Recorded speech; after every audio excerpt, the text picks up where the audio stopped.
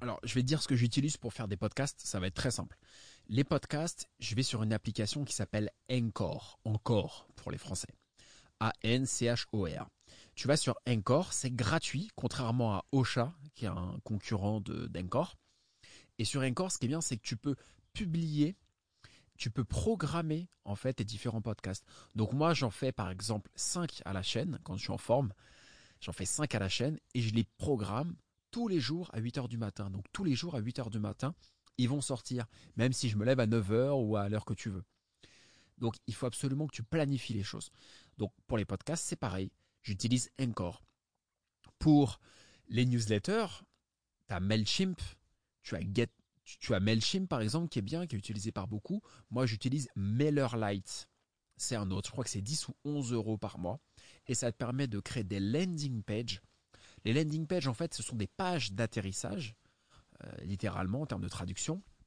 Et ça va te permettre la landing page en fait va te permettre à ton audience, tu vas emmener ton audience vers cette page, tu vas capturer des emails et ensuite ça va te faire une base de données à laquelle tu vas pouvoir envoyer tes newsletters. Donc ça c'est un outil de marketing indispensable si tu veux vendre du contenu, des produits ou des services sur internet, il faut absolument que tu puisses capturer des emails. Moi j'ai encore du mal avec ça.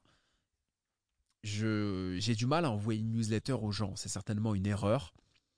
Mais c'est quelque chose qui marche très bien parce que tu ancres une habitude. En fait, on revient toujours au même concept avec moi. C'est toujours des concepts de base. Ce qu'il faut, c'est ancrer une habitude. C'est le plus important. Tout part de là. À partir du moment où tu ancres une habitude chez la personne qui va te suivre, tout va partir de là. Donc, tu vas ancrer une habitude chez ton audience en lui envoyant, par exemple, une newsletter chaque jour ou bien un podcast chaque jour. Moi, j'ai préféré faire un podcast parce que je préfère parler, je trouve que la voix, ça fait passer des émotions, et l'écrit moins. Donc c'est mon point de vue. Mais voilà, je trouve que la voix, pour moi, c'est mieux. Donc il faut que tu crées ça, il faut que tu crées une récurrence. Tu vas créer une récurrence chez ton audience. Et la récurrence, c'est ce qui crée l'habitude. Et l'habitude, c'est le number one. Si tu as l'habitude de ton copain ou ta copine ou ta femme de recevoir un texto le matin pour te dire bonjour ou un texto pour te dire bonne nuit, si tu as l'habitude de prendre du thé et du café, si tu as l'habitude de prendre une glace en regardant la télé le soir, bah ces petites habitudes, le jour où on va te l'enlever, ça va être difficile, t'es d'accord? Bon, bah c'est pareil pour ton audience. Ton audience, il faut que tu lui donnes un rendez-vous. Tu lui donnes une habitude, tu lui dis, tous les dimanches à midi, vous aurez une nouvelle vidéo. Tous les jours, vous aurez une newsletter. Tous les matins, comme je fais, à 8 heures, vous avez un podcast. Moi, je compte y aller. J'ai envie d'en faire au moins 1000.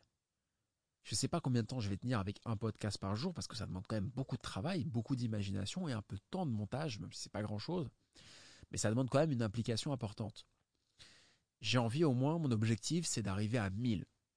Donc 1000, ça fait quand même près de 3 ans, un peu moins de 3 ans 1000.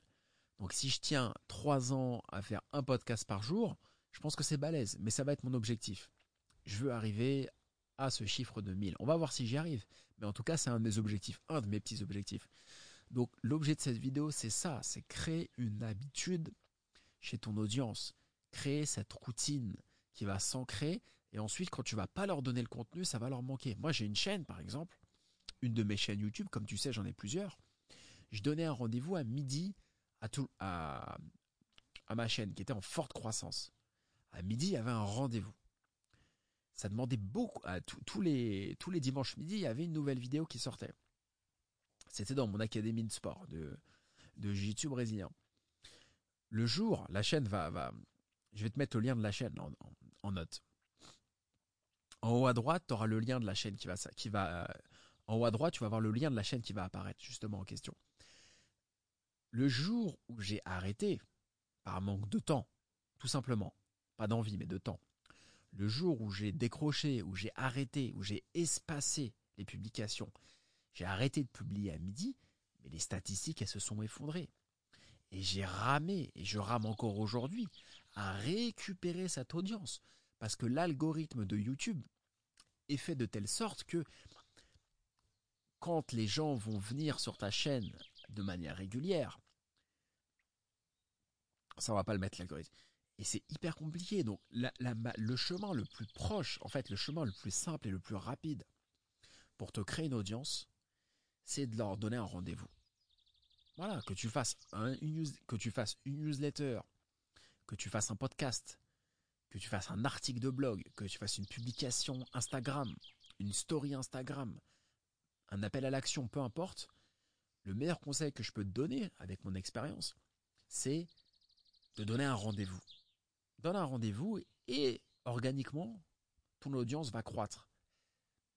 Peut-être lentement, mais ça va être sûrement. Qui va piano, va sano et va lontano, comme disent nos amis italiens. Allez, à plus tard.